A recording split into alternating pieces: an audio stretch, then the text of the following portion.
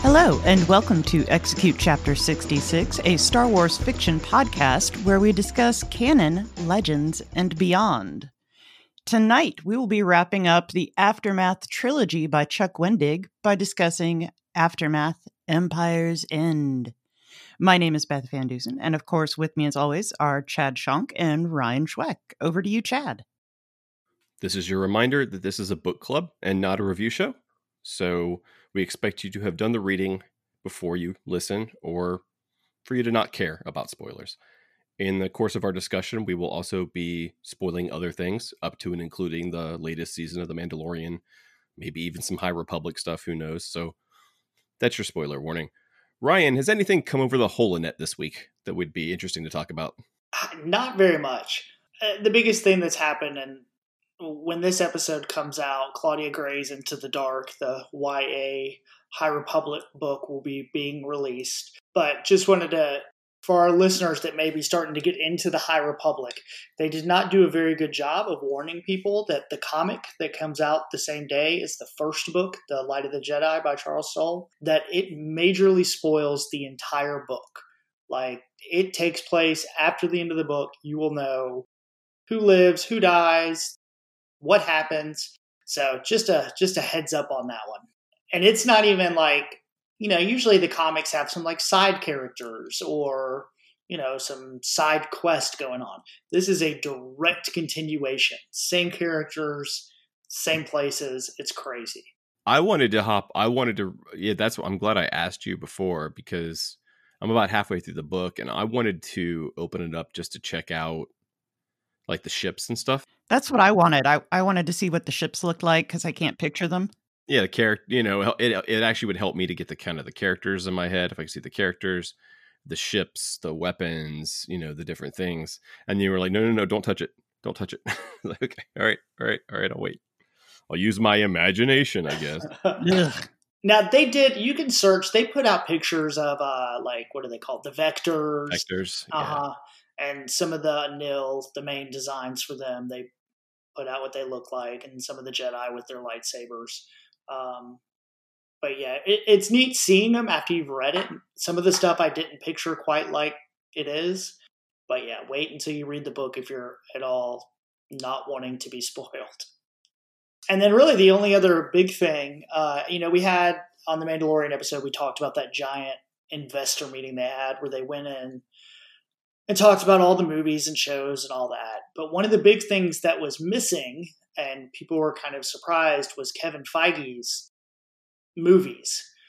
We've known that he's producing a Star Wars movie. They announced it.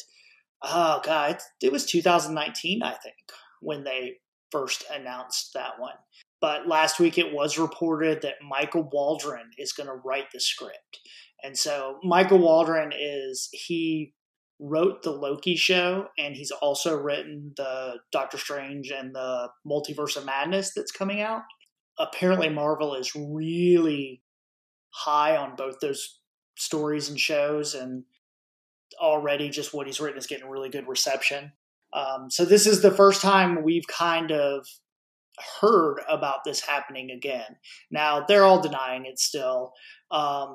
They're trying to slide in and figure out, because we know there's Star Wars movies in 23, 25, and 27. We know that Rogue Squadron is the 23 movie. People assume the Waititi movie is the 25. So that just leaves 27. So we think that may be it. I had forgotten that he was attached to do one.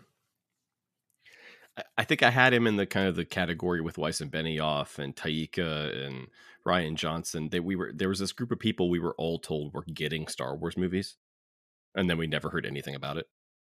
So I had forgotten he was one of those. Yeah, and I mean the Johnson ones, they are still mum on. I think those are probably gone. Yeah, I would be surprised if we saw them. I mean, I know Weiss and Benioff officially left, right? But yeah, I just remember it's just kind of interesting. They had this drop a while back of all these, for lack of a better term, A-list creators that were going to make these movies, and now no one cares, and all they care about are the TV shows. Yeah. So it's kind of interesting. So to say that, you know, I mean, Feige, that's interesting. Yeah, and it was interesting in that denial. He did, there's been a rumor and speculation that he might be helping out Star Wars behind the scenes, that he has helped on The Mandalorian and this kind of shared universe they're building, and that some people thought he effectively had taken over Kennedy's job. But he has come out and pretty much point blank said, no, I'm not working on anything else on Star Wars right now. And so they kind of put it into those rumors. I doubt that. I mean, well, first of all, Star Wars is already a shared universe. I hate that people keep it like they keep trying to take Star Wars into a shared universe, and they're like, it was already a giant shared universe. That's the point of it. Like it's always been that. You know, just like Marvel Comics were. It's not. I don't quite understand that. But you had mentioned something a couple of weeks ago, and maybe it was just rumors and it never amounted to anything, that they were considering taking some of the sequel characters out of Galaxy's Edge. Yeah, I forgot about that. Yeah, there are current rumors going around. Some people are saying from Disney employees that the sequel characters might be removed from Galaxy's Edge. Specifically, like Rey and Kylo and like your main big characters, and just leaving the world.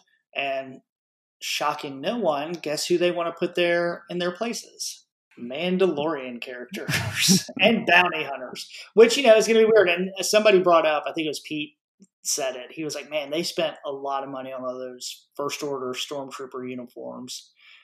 And he's right, they've got like thousands of them. I mean, I guess they could get rid of them, but yeah, it'll be interesting to see because they make these rides now. I was like, what about the Rise of the Resistance? That's one of the linchpin rides. But what's so interesting, like you got to think, like they did with Star Tours, they make those rides so you can rewrite them. Not you this can fast, go in. though. Yeah, Not it'll take them a quickly. little while, I think. I mean, you say that with Star Tours, but I mean, we had the original Star Tours, and then it was 30 years before we got the new one, or 25 years, right? Before we got something new. I mean, Rise of the Resistance, now I haven't been on it. I've heard people, I know people who have and really liked it, but it's like a full experience. It's just not something you can reprogram. It's just not something you can go in and change a couple of skins and turn it into something else. It's a fully immersive experience that involves being alongside the heroes of those movies. Right. Well, and the whole new, I can't remember what the hotel is called, but a lot of that hotel too is based on these like missions you do as a bounty hunter against the First Order and, all this craziness. So I don't know. I don't know if they will just maybe pull back on the main characters walking around and the merchandising and things like that and try to add some different stuff. As a father of daughters, but of a daughter who has not seen the movies but has a Rey t-shirt and loves Rey, like that kind of sucks. We've talked a lot, and we won't get into. Well, actually, we will probably get into it again tonight with what we're talking about the sequel trilogy era. But still, Rey and Kylo were cool characters, and the movies exist. And if you take Rey away, then we still don't have a compelling lead female Jedi in mainstream Star Wars. It's still they didn't fix all their diversity issues. They didn't fix all of their representation issues. And the movies, again, you can have your own opinion on them, but by taking away Rey, character that millions of people plus millions of young girls have embraced, not a big fan of that. Well, and speaking of kids, this is their Star Wars. Just like the prequels were. I mean, if it had come out then, it would have been the prequels. And look how people have turned around on the prequels. We're pumped that Hayden Christensen is back. What are we?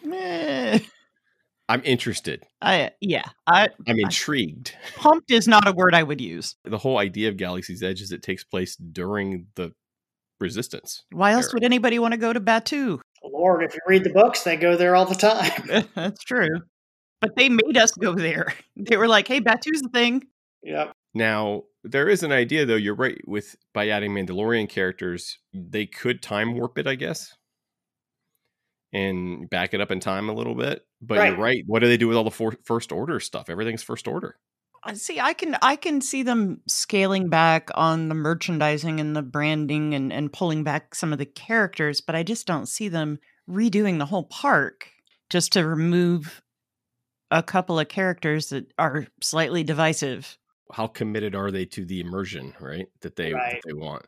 Because if they make it Mandalorianville, but they're still First Order stormtroopers, that kills the immersion. Then I don't care about that immersion so much because I think it's kind of nonsense. But that was part of their mission statement, right? Was this total immersion into a Star Wars world? Right, and the hotel makes that even bigger. I mean, Yeah. Initially when they opened it, they talked about all the missions you take and the app and all that junk you do. And I don't think people do that as much as they thought. Yeah. But with the hotel, you do. And, to be honest, we all know who they want in that park now. They want Grogu everywhere. Mm-hmm. Yeah. And that's going to be hard for them with, what they've set up. Could that be the thing, though? Could it be less them wanting to pull those characters and more them wanting to push the characters that are just the most popular at the moment? Less of a fear of Kylo Ren and just more of, because I think, Rey and Kylo just ended up being fairly popular, even despite, even if the movies weren't to some people. Like the characters themselves are still fairly popular. So, but maybe they're just like, yeah, but we got to get the Mando in here. Right. And we need to get Grogu. Yeah. So maybe who knows what they'll do. It's weird because I still haven't been. Have you guys been? Not yet. I haven't. We were supposed to go this summer, but that didn't happen, obviously. Yeah. I kept meaning to go before I left California and just to go down to Disneyland and do it. And I just never did because I wanted to go with enough money to not feel that I didn't, buy what I wanted when I was there. I needed to save up a small nest egg to go and build my lightsaber and do all that stuff. And I never got to that point where I was like, no, if I need a few grand just to throw down a toilet. Right. If I'm going to go, I need a couple $1,000s to blow. Because that would be me just skipping Dragon Con. Plus, my big holdup is I'd have to go to Orlando.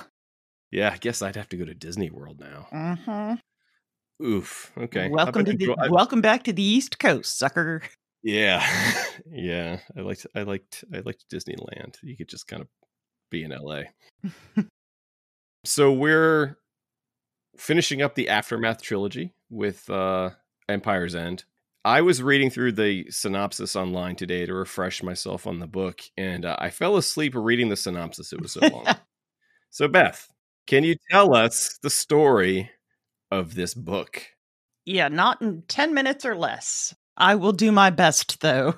So, we begin with everybody's least favorite bounty hunter, Mercurial Swift. Oh, he's the worst. He has been lured into a trap by Nora, Jazz, and Sinjir because they know that he knows where Sloane is. In a very un-Republic-like way, they hold death threats over his mother until he gives them the information that they need and that Sloane is with a man on Jakku. Little does Nora know that this is her husband, who is with Sloane to try and find out what was done to him to make him programmed murderer. Sorry, I'm kind of trying to condense the Wikipedia entry here with some of my own stuff, and it is a very dense book. There's a lot that happens, and not all of it is super, super compelling, so we don't need to discuss every little conversation. So please bear with me as I try to skip through things. No, I mean, I said I don't envy you because I wasn't joking. It took me a full 10-15 minutes to read just the Wikipedia summation today. So I am trying to condense as much as possible. So anyway, now that they know where to find Sloane, they head to Jakku, where they discover that a huge number of Imperial ships are hanging out over Jakku for no particular reason. And using the best judgment available to her, Nora decides to hop in to an escape pod with no weapons or supplies or anything, abandons her son yet again to go to Jakku to kill Sloane. And in a good save, but still not good planning, Jazz jumps into the escape pod with her just before it takes off. Temmin, being kind of mad that his mom bailed on him again, still decides to send Mr. Bones after her to protect her because Mr. Bones is really useful for something.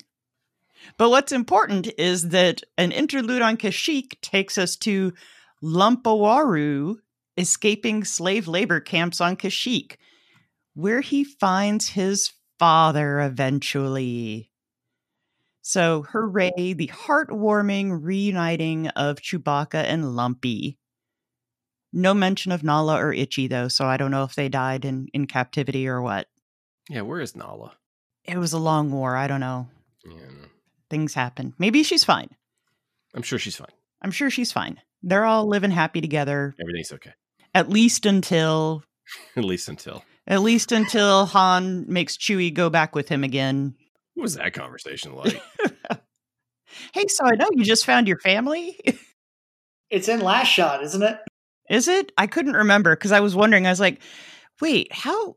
Hey, so I know you just found your family and you just got your life back, but you want to go like just hang out and do nothing again? So Temmin and Sinjir, being left alone with nothing else to do, go to Han and Leia for help because Temmin thinks that Han Solo is just going to let him borrow the Millennium Falcon so he can go to Jakku because Temmin is an idiot. Stupid snap. So even though the New Republic is now taking credit for liberating Kashyyyk, they do not want to send anybody to Jakku because they went and liberated Jakku without authority. And because the New Republic sucks, Mon Mothma doesn't have the power to authorize any military action without the Senate approval because they're the worst. Yeah, they're still the worst. Yeah. So anyway, on Jakku, Nora and Jazz are attacked by a Hutt who is not a normal Hutt. It is not the usual gelatinous gangster blob. It is a Hutt named Nima because, you needed a backstory of how Nima Outpost on Jakku got its name. Now you know, you can sleep tonight. Nima is more like a snake kind of Hutt lady who runs a wacky cult. They kind of sound like Mad Max type cult guys. I don't know. They don't explain why it's a cult. It's just a cult. So Sloane is captured by the Hutts. Nora is captured by stormtroopers. Jazz is captured by the stormtroopers and then given to the Hutts. So everybody's all around each other, but nobody runs into each other because that would be too easy. In the next interlude, oh boy, it's more Jar Jar. Jar Jar was made to feel bad for kind of, making the Empire possible. Bringing down democracy, So he feels bad about it and decides that the best thing that he can do for the galaxy is act like an idiot. And he teaches this poor young orphan boy to also be an idiot along with him. Hooray. I think it's a clown. I think he's working as a clown. He is a clown. A homeless clown. Which I think is the definition of a hobo, right? It's the only socially acceptable use of the word hobo, I believe, these days. So then Leia's having dreams about her child growing up to be a whiny little brat with daddy issues, and awakes to find that Mon Mothma's political opponents are denouncing her for concealing information, which leads to a whole thing where they're being spied on, and Sinjir has to go get his ex-boyfriend to come in and find that Leia's droid has been bugged. I got bored just you listening to you tell me that. I know. That's why I'm breezing over those 3 paragraphs that this summary spends on it on Wikipedia. Yeah. Very detailed on Wikipedia. It is. Whoever wrote the Wikipedia entry, good on you. I mean, yeah. I think Chuck Wendig may be able to sue you. I think you wrote most of the book on there. Back on Jakku. Jazz is being sold over to Mercurial Swift because he wants revenge. And because Jazz is awesome, she has bashed off 3 of her cranial horns and uses them as weapons. That's how tough she is. Yeah, it's pretty hardcore. Yeah. And then we get to go back to Tatooine to see more Cobb Vanth. And that part's fine, except for it does involve the baby Hutt and Malakili, and it does lead into some stuff that they kept for The Mandalorian because Cobb Vanth is apparently teamed up with Tusken Raiders and defeats the Red Key guys and takes them down. I don't know what happens to the Hutt. Mr. Bones has tried to save Nora, but he gets blasted into little bits. But because he's a crappy B-1 battle droid, he can put himself back together. So just when you think you're rid of him, Mr. Bones is back. So Mr. Bones puts himself back together and frees Nora, because this woman cannot plan anything. Nothing. Oh, part that I would like to know more about. I feel like this needs more than an interlude is the dark side people. The worshippers of the dark side. Yup Tashu is leading them and giving them weapons and all kinds of things. And that I really want to know more about those people and that stuff, but I doubt we'll ever find out more. Because I think they probably lead somewhere into a Sith cult kind of territory. Yeah, the acolytes. Those artifacts are in the comics too. Ah. Specifically the mask. Yeah, and if they're trying to steer clear of anything involving the sequel trilogy, I doubt we'll ever find out more, but I would like to know more. So if any writers out there who write for Star Wars are listening, acolytes are interesting. So back to Sloane and Brenton. They are hanging out with Nema the Hutt, headed for the observatory, which is being used for some unknown purpose by the Empire. Brenton and Sloane make an escape during fighting with the Empire. So the Empire and Nema's convoy of slaves get into it. And then Brenton and Sloane escape. I'm sorry, I'm still skipping through things because there's just too much happening. Nora and Mr. Bones break free. They meet back up with Jazz. Hooray. It's nothing. Politics. Oh, Jom shows back up. Hooray. We wanted him back too. So Sinjir, his ex-boyfriend, and John Burrell and Han Solo take a teenager to go spy on senators because there's a big coup underway. Oh, this might be hitting a little too close to current events. Let's skip past that part. Mas Amedda is being held prisoner in the Imperial Palace on Coruscant because he's terrible at things too. He wanted to escape. He didn't escape. He tried to surrender. He couldn't surrender. Mon Mothma wouldn't let him. So he's just trapped now. And then gets rescued by little kids. I just got an image in my head of a beat up B-1 battle droid carrying a Confederacy of Independent Systems flag through the White House. Oh, God. No. So in my head. Sad B-1 droid, but holding this Confederacy flag.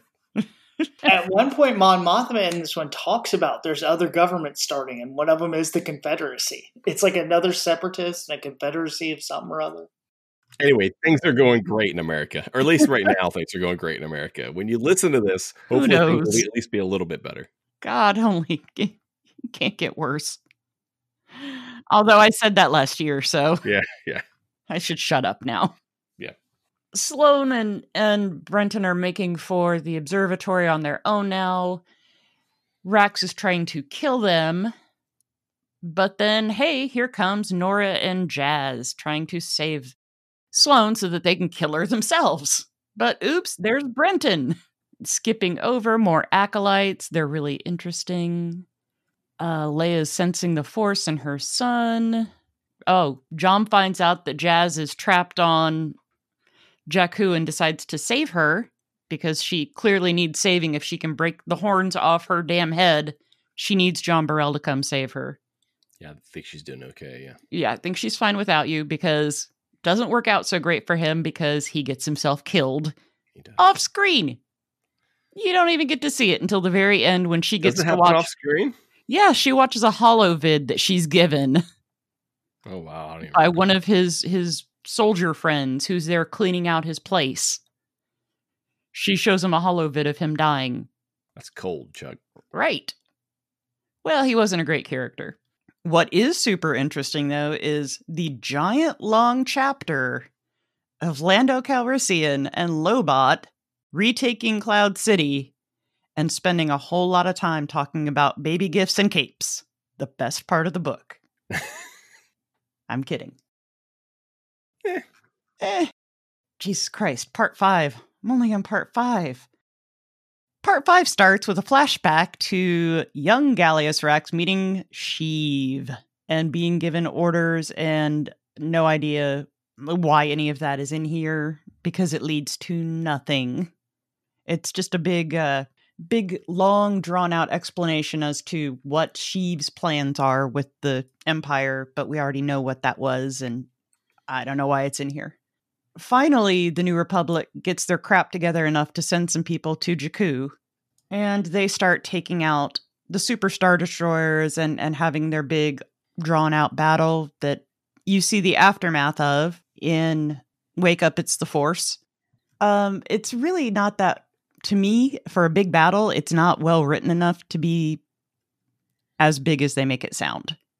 Like, from the debris and everything that's laying out around Jakku still, when Rey's there, it just doesn't seem, from what it's written. It gets that Star Destroyer down. That's the important part. That Super Star Destroyer's got to be there for her to fly through. But yeah, I remember not being super impressed with the battle. But I think because of the other thing, because of the secret of Jakku, is really what the book concentrates on more, right? Nora and Brenton are trying to blow up Jakku. Sloane is fighting with Rax. Nora, for some reason, now decides that she wants to save Sloane. Brenton gets killed, freeing her up for Wedge, so that had to happen. He didn't try to kill anybody, so it's okay. Well, Wedge has killed a lot of people, but... Wedge has killed a lot of people, yeah. Finally, Sloane kills Rax. But Rax tells her, hey, take what's left of this fleet and go to the unknown regions. Take Hux with you because we need his kid to have a point to exist. So Sloane and Hux end up in deep space or the unknown regions or near the unknown regions and decide that, hey, we're going to build the First Order to make a new empire. But besides all of that, you finally get to see Mr. Bones die for reals. So we think. He's dead. For reals. So Nora and Temmin decide that they're going to go off with Wedge while Wedge opens up a new flight school. On Hosnian Prime, yet another thing that is now Ash. Yep. Sinjir and Jazz are BFFs for life. Han and Leia obviously have a baby. You know what? For all of this, I don't remember what the gift is that Lando bought them. That is bad planning on my part to not know that in advance. I'm sorry. It should have been in the movies, to be fair. If they really wanted us to know, it should have been in the movies. Yeah. So the main point of this book is that everybody's storylines get tied up except for Jar Jar. You never know what becomes of him. Well, the war officially ends, too. Yeah, well, I mean, yeah, that happens. Sign a treaty with Masameda to officially end the war. Even though he doesn't have that power, but he has enough power to say, I gave up before. I mean, I think that part's big, though, because he does the symbolic signing, but we know that remnants of the Empire are still out there, obviously. I mean, yeah. Gideon doesn't leave. He's out there somewhere with his people. They don't all leave with Sloane to the unknown regions. Yes. He basically surrenders Coruscant, right? Right. Thrawn is probably out there somewhere, too. Well, Thrawn's definitely... Well, I mean, he's still alive, that's for sure. Yeah, he's definitely not back in the universe at this point. I mean, we know that for sure. He exists somewhere. So he is also a splinter group. But really what the book seems to be, when it comes down to it, is just setting you up for the sequels, right? Like trying to explain what they can about Jakku and where the First Order came from. Right, and kind of what the contingency was. Like, that's what it all comes down to, is what the contingency was with Rax and the plan with Operation Cinder and how it worked. Is Cinder in this, though? No. Not that I saw. They never mention it. Cinder is the contingency plan. And yeah, I think that's... Yeah, well, there's a couple parts to it. Cinder, when he dies... The messenger robots go out. And there's a messenger robot in this book. They mention I do remember that. Yes. And Rax is basically in charge of the contingency, and the first part of the contingency is Operation Cinder. And so, that's where Alphabet Squadron and Battlefront 2 and... So we're saying that's already happened? Yes, Cinder has happened by this point, because the last part of the contingency is this computer finishes the calculations and takes you to the unknown regions. Yeah, you burn it all down, and then you hightail it out of there, and then we rebuild. Ryan, we said we weren't going to talk about current events.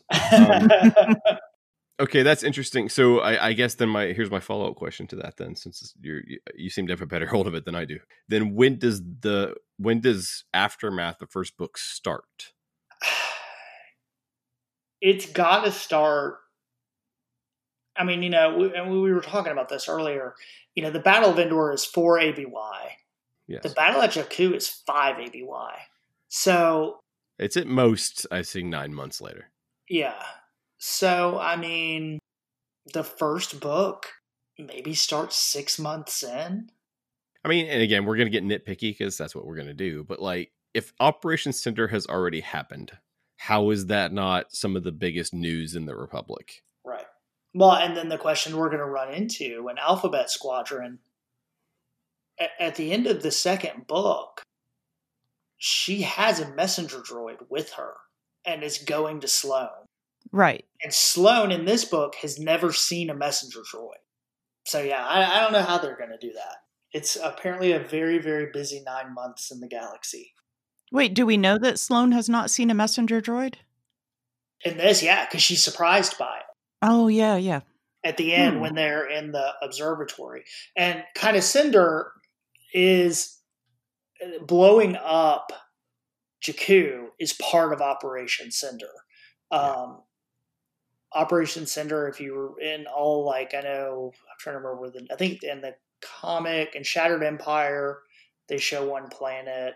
Obviously Necrosis was in Alphabet Squadron. What's the planet in Battlefront?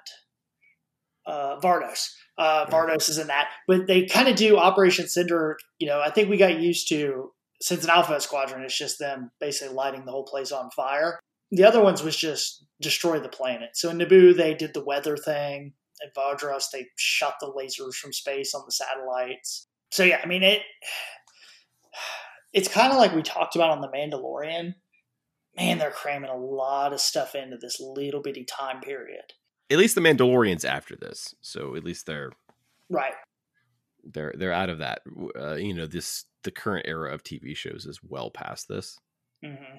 I'm just having a hard time in my head, but maybe that's just because lack of information or lack of head. But how to just kind of rectify all of this into a narrative that makes sense, not even getting to the sequels, but getting to the Mandalorian. Well, and even internally, when I think of Kashyyyk and what they did there, that should take months. And in this timeline, it looks like it took a week. It apparently did. Moved right on. Han showed up and everybody was like, oh, Han's here. We better take off. All of this stuff, you're right. I mean, and, I guess I will probably talk about it again when we get to High Republic, about how my biggest criticism of it is I wish it was shoved back another 500 years or so. Yeah. Colonizing planets and new systems and everything, that takes time, and it doesn't just happen. And the sequels do this too, right? Where The Force Awakens is the coming out party for the First Order, and then The Last Jedi, which starts immediately after, the only Star Wars movie with no time in between, it goes, the First Order is taking over worlds at a rapid pace. And you're like, it doesn't just work like that. Right. It's just they're traveling through galaxies. They're through solar systems and great distances and all this stuff. And there's in the last 3 hours, man, they've taken 1,500 planets. They hyperspace skipped all the way there. All the way, exactly. They showed up and the planets immediately went, we surrender. We don't know who you are, but we surrender. Well, there's this compression of the events that isn't even realistic on in an Earthbound story. Right. There's no way this war is over in 9 months. No, not with the size of the Empire. No. Well, and with the number of factions, if there are that many different factions, you can't take them all out. You can't just say we won because we defeated this one faction. Well, and they don't. I mean, they do keep fighting other factions, but the surrender of actual Imperial City, Imperial Center, is, relevant, right? I mean, it's relevant. It's taking Berlin, Yeah. And now, I mean, Sloane and Rax, they've got the majority of the fleet that's left. But still, yeah, they would not give up that quick. Because then again, like, where did the Republic get all their stuff from? Like, Yeah. okay, you blew up the Death Star with your 10 crappy X-Wings and Hey, some other stuff. Like, you're still going to get super Star Destroyers and, all these people that have fleeted up under, surprisingly in this one, competent Imperial leaders. Yeah, it's just hard. And, I get he was probably, that same thing where the Battle of Jakku had to happen at 5 ABY. Yeah. This is the time you've got. You've got a year in between Battle of Endor and the other to make this happen. We're already past talking about the book, which is fine. That's fine. My rambling incoherence. But I think that says a lot about it. We'll go back and talk about some details. We will. Including Dengar. Including the presence of Dengar. I skipped him on purpose. I just ask, why did Jakku have to be just 9 months later? Why put all that pressure? Like, it just seems so cramped. And with all the other things you want to tell, and I mean, the things in this, there's so many things happen in these 3 books. So reading through all of this again and seeing all of the political stuff that just totally slipped through my head and all the machinations and stuff that I didn't even remember happening, it shows a big style difference from writing action and writing battles to trying to write compelling politics. And that is where I think James Luceno excels at that kind of stuff. And maybe he would have had a different side to a story like this. Whereas Chuck Wendig and the style that he writes in just doesn't feel cut out for the political slow stuff. Because it doesn't feel compelling to me. Like, oh, somebody tried to kill Mon Mothma and somebody's bugging her. And he has 2 obligations, right? He's got to carry on and in some cases wrap up the stories of kind of the lead characters of the trilogy, Nora and the gang. But he's also got to sculpt what the galaxy is going to look like. He's got to try to make some sense out of what we see in the sequels and in like Bloodlines, which I think was out before this final book was out. Yeah. Maybe he has to handle the political side. He has to handle some of this stuff. Just he's got to form what he thinks by the end, and again, the vagueness of it, I don't actually put on him very much, but he has to kind of sculpt what he thinks the first steps are towards getting there. And I'm sure, it probably came from Disney. You've got to sculpt a republic that doesn't have an army. Because that's part of our story. Yeah. Right. And that, Leia has broke ties with because she doesn't agree what we were doing. That's a hard thing to write, I think. It's still 30 years from here to the sequels. And Bloodline takes place a good bit after this because Bloodline, Ben's already gone with Luke and he's off doing the Jedi thing. Bloodlines is like 25 years from now or something. Yeah. Right? I would say probably 20. About 20 years. Yeah. I mean, it's very like... Yeah, because Force Awakens is about, 30... It's early 30s, right? 33 or something, maybe why? Yeah. So, yeah, it's 30 years later. I don't know that Chuck Wendig had to cram all of that stuff into this one set of books. But, if that's the only story you get to tell, then that's the story you're going to tell. I don't feel like he was the best one to choose for making compelling political intrigue. I like this book, and one of my biggest issues with it really came out after Rise of Skywalker came out, was that it felt like they were building towards something. All of the new canon books felt like they were building towards something, and this very clearly lays out, like, the Emperor was using this computer to the unknown regions. They were all talking about these Sith artifacts. They had established in canon that Sith could attach themselves to objects, and we saw it in this book. They purposely put it in the comics then, and then that just went away. Yeah. And, we've talked about, the movies are king and all that, but they were very obviously planning this, and then they just dropped it. And I don't know. I mean, as a book reader, as an extended universe reader, that was very disappointing. And I think really affected what I thought about the last movie. especially going in because right before Rise of the Resistance was so good and was so satisfying as a book reader. Like, oh my God, they really do have a plan. It looked like Disney really did have a plan, and then they went into Rise of Skywalker and dropped it all. And I don't think Last Jedi did much to further that plan either, though. Yeah. I'm not in there, so I don't know. I wonder at what level those decisions are made and at what level those decisions are even matter to some people, you know? Mm-hmm. Like, does that matter to Kathy Kennedy? Probably not. I mean, they don't. How many people are going to nitpick it apart like we do? It matters to Filoni. It doesn't matter to Lawrence Kasdan. It doesn't matter to JJ. What I would say is, look at like Filoni. Obviously, he's making the stuff that people love the most. Like, the people that it matters to are the ones that make the best content. Yes. No, and I think they're learning that, but yeah, they had to start from somewhere else, right? They had to, the Marvel movies, I'd say, got better when you started getting, when it wasn't Kenneth Branagh directing Marvel movies, and they gave it to people that were, someone like James Gunn, who's a fan. And I don't, and I'm normally against, I'm of two minds when it comes to that. But I think with something like Marvel or with Star Wars, you want someone that has a genuine affection for it and that are into it a little bit more than just kind of and I hate this. JJ's not a casual Star Wars fan, but he also didn't read Resistance Reborn before he made his movie. He doesn't care what Resistance Reborn says, right? It's kind of hard, but Marvel eventually got guys who can, like the Russos and stuff, who can talk their comics, to come and direct these movies. Well, and my thing is, don't come out and make a big deal that it all matters if it's not going to all matter. And that's what Disney did in the beginning when they restarted the universe. That was a big thing. It all counts. It's all tied together, whatever. And don't get me wrong, Marvel learned the same lesson.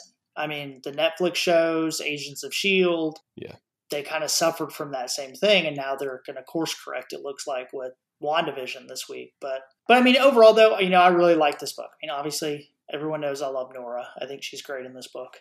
Yeah. Can we talk about how Mr. Bones is the Kenny of Aftermath? And I like his final death. He, is in his ATST, and they obliterate it. Like, there's no coming back from this one. They find an arm. I like Mr. Bones, and I like 000. Uh-huh. But can we now put a moratorium on psychotic droids? It feels like more than one writer around the same time got the same idea. Wouldn't it be funny if we just took a droid and, I don't know, made it want to murder people? Yeah. Well, it goes back to the HKs and Knights of the Old Republic. Was it HK-47? Yeah. That's true. Yeah, so he'll probably come back. But I was very sad to see Bones die. I'm glad he got a proper burial. And it really showed what Snap thought of his dad, that he buried his droid at the same place. It's like, y'all are about equal to me. His droid was there for him. Yeah, that's true. So is it that Nora wants to go off with Snap and Wedge to this new academy, or is it that she has to because she's such a terrible mother that Wedge has been given custody of Snap and Nora's just coming along so she can get visitation rights? I don't know. It might just be Nora wants to go hang out with Wedge some more. She finally, old Brenton's gone now, and there's nothing standing in her way. To abandon Snap again. Yep. Which she does. They go live on the planet together and don't talk to Snap anymore when he's flying for the Resistance. Oh, poor Snap. And then she doesn't even get to see him die. Well, I don't know if she wants to see him die. It's not high on a parent's wish list. She should have been in the fight with him. She's a terrible parent. She was there somewhere. Worst mother in the universe. I don't know if they've established this. She's not a great mom. I'm not going to argue that she's a great mom. So what were some of the little things that we liked? One of the vignettes I really liked was the what was the cult called? One of the Force cults that's in it. Returning all the Kyber crystals. I thought that was really cool. Oh, actually, I read up on that. That was Lucas's idea. Oh. Well, and I thought it was interesting that they had the Journal of the Wills. The Church of the Force was going to be an element of the Star Wars Underworld show that Lucas was developing for, 20 years or whatever, right? That Star Wars show he wanted to do, basically Star Wars 1313. 1313, yeah. that show that he wanted to do, apparently the Church of the Force was, I was messing around on Wikipedia, was an element that was going to be on that show, which is going to be these people that are basically like the Jedi Order without the Force powers. You know, people who worship the Force like, you know, one would worship a god, but aren't actually Jedi. And that in this era, yeah, they would be doing things like these kind of holy pilgrimages, right, to return kyber crystals and do all these things. But yeah, this was actually a Lucas idea. Huh. Everyone's surprised that it's a good one, but it's just not fair. He also co-created Ahsoka Tano, I'd like to point out to people. So, I mean, kind of like Chirrut, I guess, from Rogue One. Yes, the Keepers of the Wills. Yeah, I think it's all kind of related, you know, that type of thing. Because it does make sense. If there was, Star Wars is a world where I know a lot of people don't believe in it, but it is a galaxy where you can demonstrably prove the divine, right? You can like make something fly. You can there are people that literally know there's a god.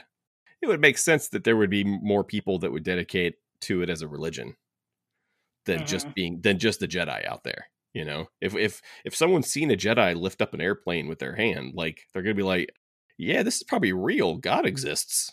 We should probably form a church, you know? So it makes sense to me. It always, the kind of, there's almost in, at least mainstream Star Wars stuff, everyone seems very agnostic. There's no religion. The only religion ever was Jedi and Sith, you know? Well, could it be the opposite, though? If they know about midichlorians, they can basically explain the supernatural by this symbiotic relationship you have with this microorganism. And that's what I think they know about the midichlorians. Apparently, this is a science fact in the Star Wars universe. You can check your M count. And in the course of this book, they raise child soldiers? Or do they steal them? I think they steal child soldiers. They like steal them and train them, though, over the course of this book. Right? Yeah, well, it looks like it's been going on because they talk about, you know, that's what Nema's up to. Nema works for Rax, and they've been stealing all these kids. They've been stealing kids for a while. Okay. Because it was just like, they kept mentioning child soldiers, and I was like... Yeah, apparently this has been going on, I guess... Since Rax was a kid. No, it sounded like since Rax was young, because the old man that he goes back to when he's an adult remembers him and remembers the kids going missing. So are we saying all stormtroopers are abducted kids? A large chunk of them, I think. Like after the clones started dying off, they just started kidnapping children? It doesn't seem like it because they kind of... It looks like Brendel Hux is the one that is pioneering this new... Right. Captured children stormtrooper. Right. So it seems like this is like the Emperor's Call it plan. the Batman Returns protocol. Yeah. Right. You know, this is one of the many plans Sheev has going on in the background. I think it's also that they just show up on these shithole planets and they're like, hey, you want to eat some food? Come with us. Well, yeah. I mean, that's what regular militaries do. You know, it's just, hey, are you poor and starving? I think initially they kidnap a bunch of kids, but then once they start taking over worlds and things, then they're like, hey, we just blew up your planet. You got no place else to go. Come on. True, but I mean, the First Order, it seems like they're implying that most of the First Order stormtroopers are abducted children, right? Yeah, Fend is abducted children. Yeah, well, that's the big thing in Rise of Skywalker. I mean, I like the stuff with Armitage Hux. I thought it was somewhat interesting how they essentially, that he's this like abused poor person. It makes his character a little more interesting to know he has that like trauma in his life. And yeah, and then Brendel's not thought of well, right? Right.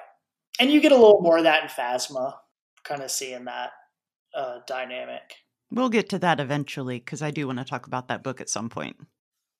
I enjoyed seeing the fracturing with more than just Leia, because you throughout this series and throughout many of the books, you see Leia as this kind of rogue loner leading the charge against the ineptitude of the New Republic. And it's not just her. She's got allies. She's got the Commodore who gets blown up in the brainwashing attack. She's got Admiral Akbar is always with her. She's got a whole group that's with her. So it's not just, you know, her kind of saying, hey, New Republic, you guys suck. It's a bunch of people going, you know what, Leia's right. They do suck. We do need to free Kashyyyk. We do need to go to Jakku and figure out what the hell's going on there. Guys, it's harsh after Kashyyyk, though.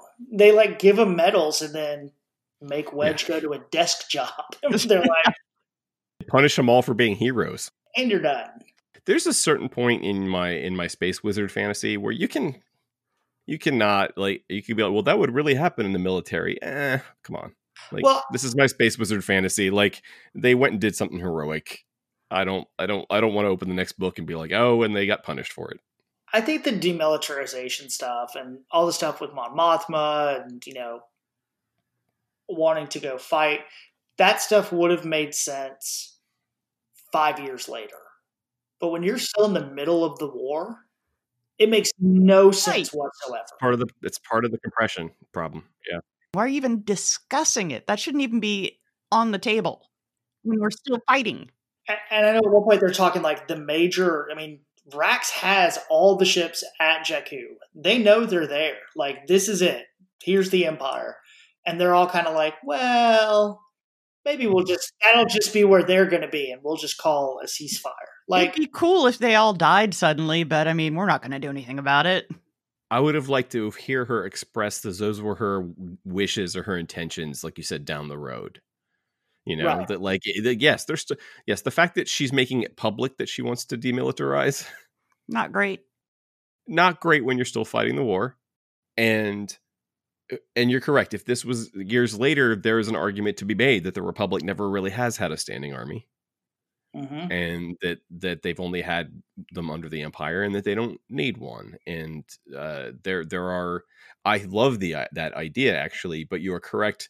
If this is literally in 6 months, 6 to 9 months after the Battle of Endor, the idea that she'd be like, I think it's time to put down our guns. You'd be like, and how much better would that make the sequels? If you made the Republic totally functional, we're awesome. Yeah. Luke starts an awesome school, whatever.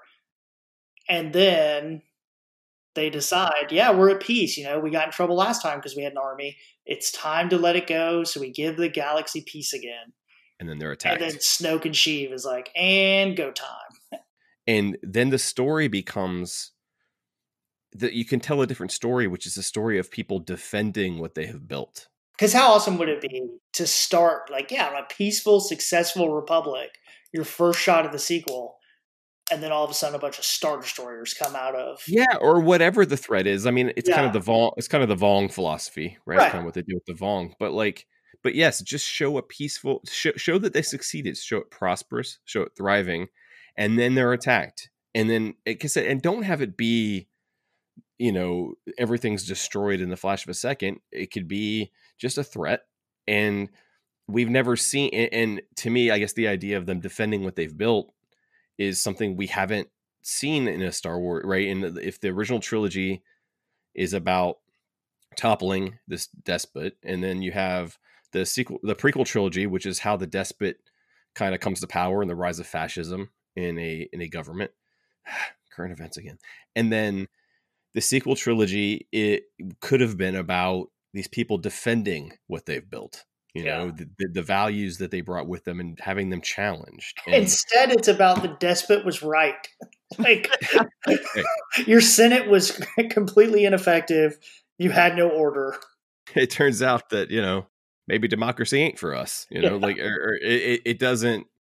And what are we left with at the end of it? Yet another rebellion beating another empire and yet another lone Jedi. Yeah. So it would have been, I just think it would have been a cool opportunity to tell a different story. Like Nora and Wedge have like hammocks strung up on their X-Wing and, oh God, crap, Empire, quick. Something, some planters. I think you're right though, Ryan. I introduced the idea of the demilitarization of the return to the old ways, basically, right? In a decade when things have settled down, because what they do end up finding is time of peace. Yeah, there's still crime and there's still problems, and they do end up finding a time of peace, and so they demilitarize. They let their guard down. Yeah, there's still and they basically become the Republic, a functioning version of the Republic. And then they are hit out of nowhere by a force that they are not ready to handle. And that still gives them a slight kind of underdog feel, while still, again, not to keep harping on it, while still making these sacrifices and exploits and accomplishments of our original heroes not in vain. Yeah. It's not their fault that someone came to blow it up after they built it. The problem that this story is telling us is that they just never built it shitty. that they fail in building it. Yeah. And you can have that big Rise of Skywalker moment when all the ships show up and it's supposed to be, this huge thing, but it would be even more because they're fighting for something that's worth it. Not this. It's something that's still there. Right. That's the problem. Fighting over, there's something nihilistic, obviously, but fighting over the cinders of something is not as compelling as fighting to defend something. They're not defending anything in the sequels. They're just trying to end the Emperor. Yeah, they're fighting against something instead of for something. Right. And there's a big difference there. Imagine a world where they're not as scared of the sequel not as scared of the prequels as they were 5 years ago. And you meld the two, right? You take the grittiness and the whatever that they feel the original trilogy has and some of the characters, but they embrace a little bit of the kind of the glory of the Republic. I mean, all the planets in the sequel trilogy, other than maybe Canto Bight, they're just, hey, let's go out to a desert and shoot. Let's go out to a forest and shoot. As opposed to the worlds that Lucas created in the prequels, which I think are one of the great things about the prequels is all the worlds he created. Well, and also that is the set of movies where they're fighting for something. And they could have found somewhere in between the two is all, where they were able to have more these bigger, this beautiful society, but also have the scrappy rebels and stuff. And instead, like we talked about a couple times, it's just, episode 7, everything sucks. Yeah. I mean, the very first line is in Force Awakens, isn't it like Luke Skywalker is missing? Yeah. Yes. And you're like, okay, that sounds like a cool mystery. Oh, no, it's not a mystery. Oh, no, he's just gone. gone. To hide. He just left. He went to hide because he's a failure. Pouting. Yeah, because him and Han are the two worst fathers of one kid in Star Wars, which is saying a lot. I think you're right, though, about the politics. Like, I think Wendig does a better job with character stuff. Yeah. Which is why I think Ryan really, we like, Nora and Wedge and that stuff, and some of our kind of our lead original characters. I think Sloane is the biggest thing to come out of these books. I would agree. Yeah, Well, they've used her. Now it's Cobb Vanth.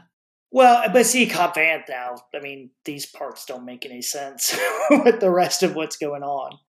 Well, and again, like I think I said during the last one, like it makes sense to me why he would change the story he told to Mando. I don't think I'd be telling everybody the story about my Hutt slug. Whatever. If we get live, I want to see a Hutt slug. It is true. You're right, Beth, actually. I think the best way to view it is just, this is what happened. And then whatever Cobb says on The Mandalorian is just what he tells people. Right. It's or it's his point of view. Hey, I didn't see it this way. It's a perfect way to rectify the two things. Because all of it's just taking a character's word for it. I mean, I didn't understand the Hutt that wasn't a Hutt. The snake Hutt? Nima? Yes. Why not just make her something else? With her war boys all painted red and stuff instead of painted silver. Witness me. Why make her a Hutt if she wasn't going to be a Hutt? Because you're on a desert planet and Hutts control desert planets. I don't know. To me, the only reason this character exists is because somebody somewhere wanted to know why Nima Outpost was named Nima Outpost. You're not incorrect. And I personally didn't care. To be fair, though, you've read both certain point of view books. So, True. if that had been a story in a certain point of view book about how it became Nima Outpost, you'd be fine with it. I'd be fine with it if it were a tiny little bit of a story. Yes. In this, however... In this, it's a lot. But you're right. I didn't care about the bug and their droid any of that subterfuge stuff. I really didn't The care only about. thing I liked in the subterfuge was Mon Mothma coming at her opponent the only way Mon Mothma can, and that's by being a little bit sneaky, but not quite illegal. The fruit trick? The fruit trick, yeah. I'm looking forward to her being on Andor because I think they need to juice her up a little. Yeah. Yeah. She's presented kind of magnanimously, you know? She's almost like the Kate Blanchett in Lord of the Rings. Mm-hmm. Like, there's almost this ethereal quality to her. It's like, oh, it's Mon Mothma, like when she shows up in Rogue One. But, like, to me, I'm like, she should be almost the meanest bitch of the bunch. Like, she's leading an insurgency. She's leading a rebellion against the Galactic Empire. She better be tough and cutthroat. And so I'm interested to see what kind of how they portray her on the Andor show. Yeah. Because I would like to see a little more Che Guevara in her, you know? Yeah. I'd like to see him do like a real big like dichotomy where you see her like in front of people being that angel and then go into Cassian Andor and be like, hey, come here for a second. Cut his throat. One of the more startling moments to me as a child watching Return of the Jedi was all of a sudden, here's this woman who's in charge that I've never seen. Yeah. We'll call it the Holdo maneuver, but there's this woman in charge that I was like, who is this? And then who's this lobster? And then who's this dude with the bad bowl cut? This Madine guy. Like, as a 7-year-old watching that movie, it was actually very jarring because I was like, who are these people to tell Han Solo what to do? Mon Mothma's never really been given a chance outside of, a lot of expanded universe stuff. A lot of old canon had her. But to really make a character out of her, I think Bloodlines does a good job of it. But yeah, you're seeing her at the end of her rope there. I want to see, why her? Why is she the one? And there's a little bit of that in Rogue One, but I'd like to see more of, like, why her? Well, I think this book gave her, just in that one part with the fruit, gave her the most personality that I've ever seen in hers because, she can be kind of sneaky. And there's a little of that in Princess of Alderaan, isn't there? I haven't finished that one. Yeah. But that's very early, though. She's in the rebellion then, but Leia's only, 15 or something? Leia's not even a senator yet in Princess of Alderaan, right? She's there as like a junior senator. Yeah. Yeah. Like, not, almost like... She's in Model UN. That's exactly what it is. She's in Model UN. Okay, so somebody tell me, because I don't remember Last Shot at all, how does Han get Chewie to go back with him in the Falcon for this Scooby snacks smuggler life when he's happy at home with Lumpy on his newly freed planet? And we assume Mala. Maybe. We hope. I'm trying to remember, it's been a while since I read Last Shot. I don't think he leaves. I think Han talks about going and then goes and talks to him and is like, never mind. And then they don't actually show him. Yeah, I actually think Last Shot may just be Han and Lando. Yeah, I think they talk about going to Chewie and then they talk about it. We haven't talked a ton about the book in particular because I think what we realized talking about the first two was that what we really wanted to talk about was just the entire idea together and just what it all means and everything. And that why getting to this book let us spoil everything and talk about the thing as a whole, which was supposed to be kind of a separate topic, but it's kind of hard to do with these books. They don't stand out as individual novels to me. They stand out as like a Clockwork Orange-ish information dump. Yep. It's a holocron. There are good characters at the center, though, like Sloane and like Nora to follow for the stories. But to me, these are more just like, when I first read these, I just read them out of desperation to know what the hell was going on after seeing Force Awakens. Just like, right. What is happening? And it tells me a little bit. But I know, Ryan, you really like these books. I do. And like I said, I really like the characters. I think retroactively, I liked them a little less after Rise of Skywalker, just because, like we talked about before, it didn't. You invested a lot into them, and you weren't really rewarded. Yeah, they're the skeleton of what happens after Return of the Jedi, and these books are kind of supposed to more or less serve the same purpose of Heir to the Empire did. I do not think they're as effective as Heir to the Empire as far as showing kind of what happens next, but I don't think they could. When, like we talked about earlier, being boxed into that 1 year period before Jakku happens. Yeah, because Heir to the Empire is 5 years later. Yeah.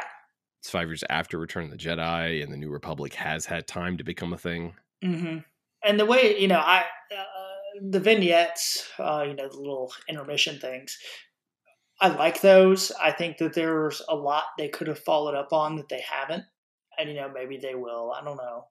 Obviously Cobb Vanth they pulled over, but a lot of stuff with the cults, with, there's these kids rebelling on Coruscant that could make some really interesting books or comics. Yeah, the Ankle Biters Squadron. Please rename them.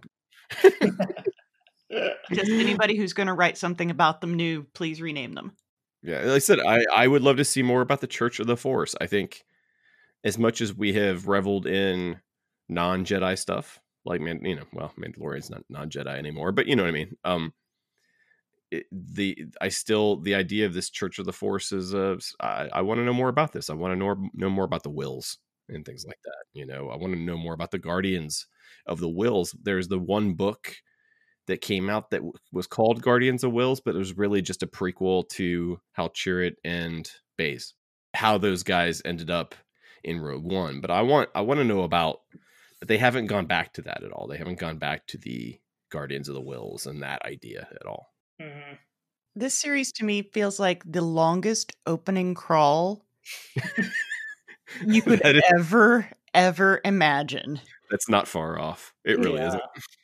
It's because it's so in your face and loud. It's the way it's just, everything is just dumped on you. Just like, here's all this information. Please try to retain it all. That's why my summary sucked so bad, because it was like 400 pages of summary. You're not wrong, though. It does feel that way outside of its smaller character moments and kind of the core of the heart of the book that is there. It is there. Yeah. I know I didn't read this as early as you guys either. And I think I'm also slightly jaded by the fact that I read so many more well-written Star Wars books before I got here. I'm not into this at all. Give me back my Lucino. But you've experienced Mr. Bones now, and that's all that Ryan really cares about. Yeah. Something we've been talking about a lot lately is this era and the sequels and everything, and with all of the consternation about characters at theme parks and Ahsoka rewriting the future and all these things. I just think, I don't know. I just think this whole era is a big question mark now. And we just kind of have to deal with that until they do, until they figure out what they're going to do. And quite honestly, Rangers of the New Republic could totally override all this. If they really wanted to, they could do Rangers of the New Republic and show an awesome New Republic. No, they cannot, because they've already shown us the X-Wing cops. Trapper Wolf, who is my favorite new Star Wars character. I think Star Wars Explained interviewed that guy that plays Trapper on their YouTube channel. Trapper Wolf is Filoni, Dave Filoni. Oh, so no, the other guy then. The other guy is some British. I can't remember what his name is. The guy who's says here you're from Alderaan. I served during Alderaan.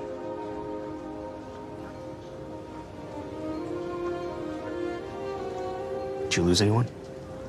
Luckily, we have kind of a new era that we can start concentrating on, or at least dip our toe into, right? An old era. An old era. It's true. Yeah. Next week, or on the next episode, we'll be discussing... 2 weeks, something like that. Sometime. We'll be talking about the first book of the High Republic, Light of the Jedi by Charles Soule, where we get to see an actual functioning Republic who uses Jedi correctly and are shockingly competent heroes. It's amazing. Quite competent heroes. Yeah. Jedi who know what they're doing and how to do their jobs correctly, how to save people. I'll probably also read the kids' book and check out the comic, and we can talk a little bit about that stuff. But yeah, I'm excited. I hope it does well, because Yeah, it'll be a nice fresh little corner to play in where honestly it'll feel safer from Twitter battles and all this stuff, like I can't imagine people getting trolled too much for High Republic stuff online. Yeah. Or people getting too angry about things that happen in there, and so it feels like maybe one of the answers to some of the more toxic fandom is just be like, okay, we're just gonna be over here, and you guys complain about people of color in your Star Wars movies, you jackasses. All right, well, thanks everybody for joining, and tune in next time when we dip into a new era. Rest in peace, Mr. Bones. Rest in peace.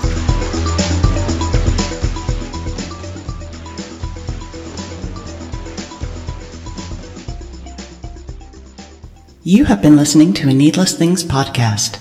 You can follow Needless Things on Facebook, Twitter, Instagram, and at needlessthingspodcast.com. Love you. Mean it. Uh-huh.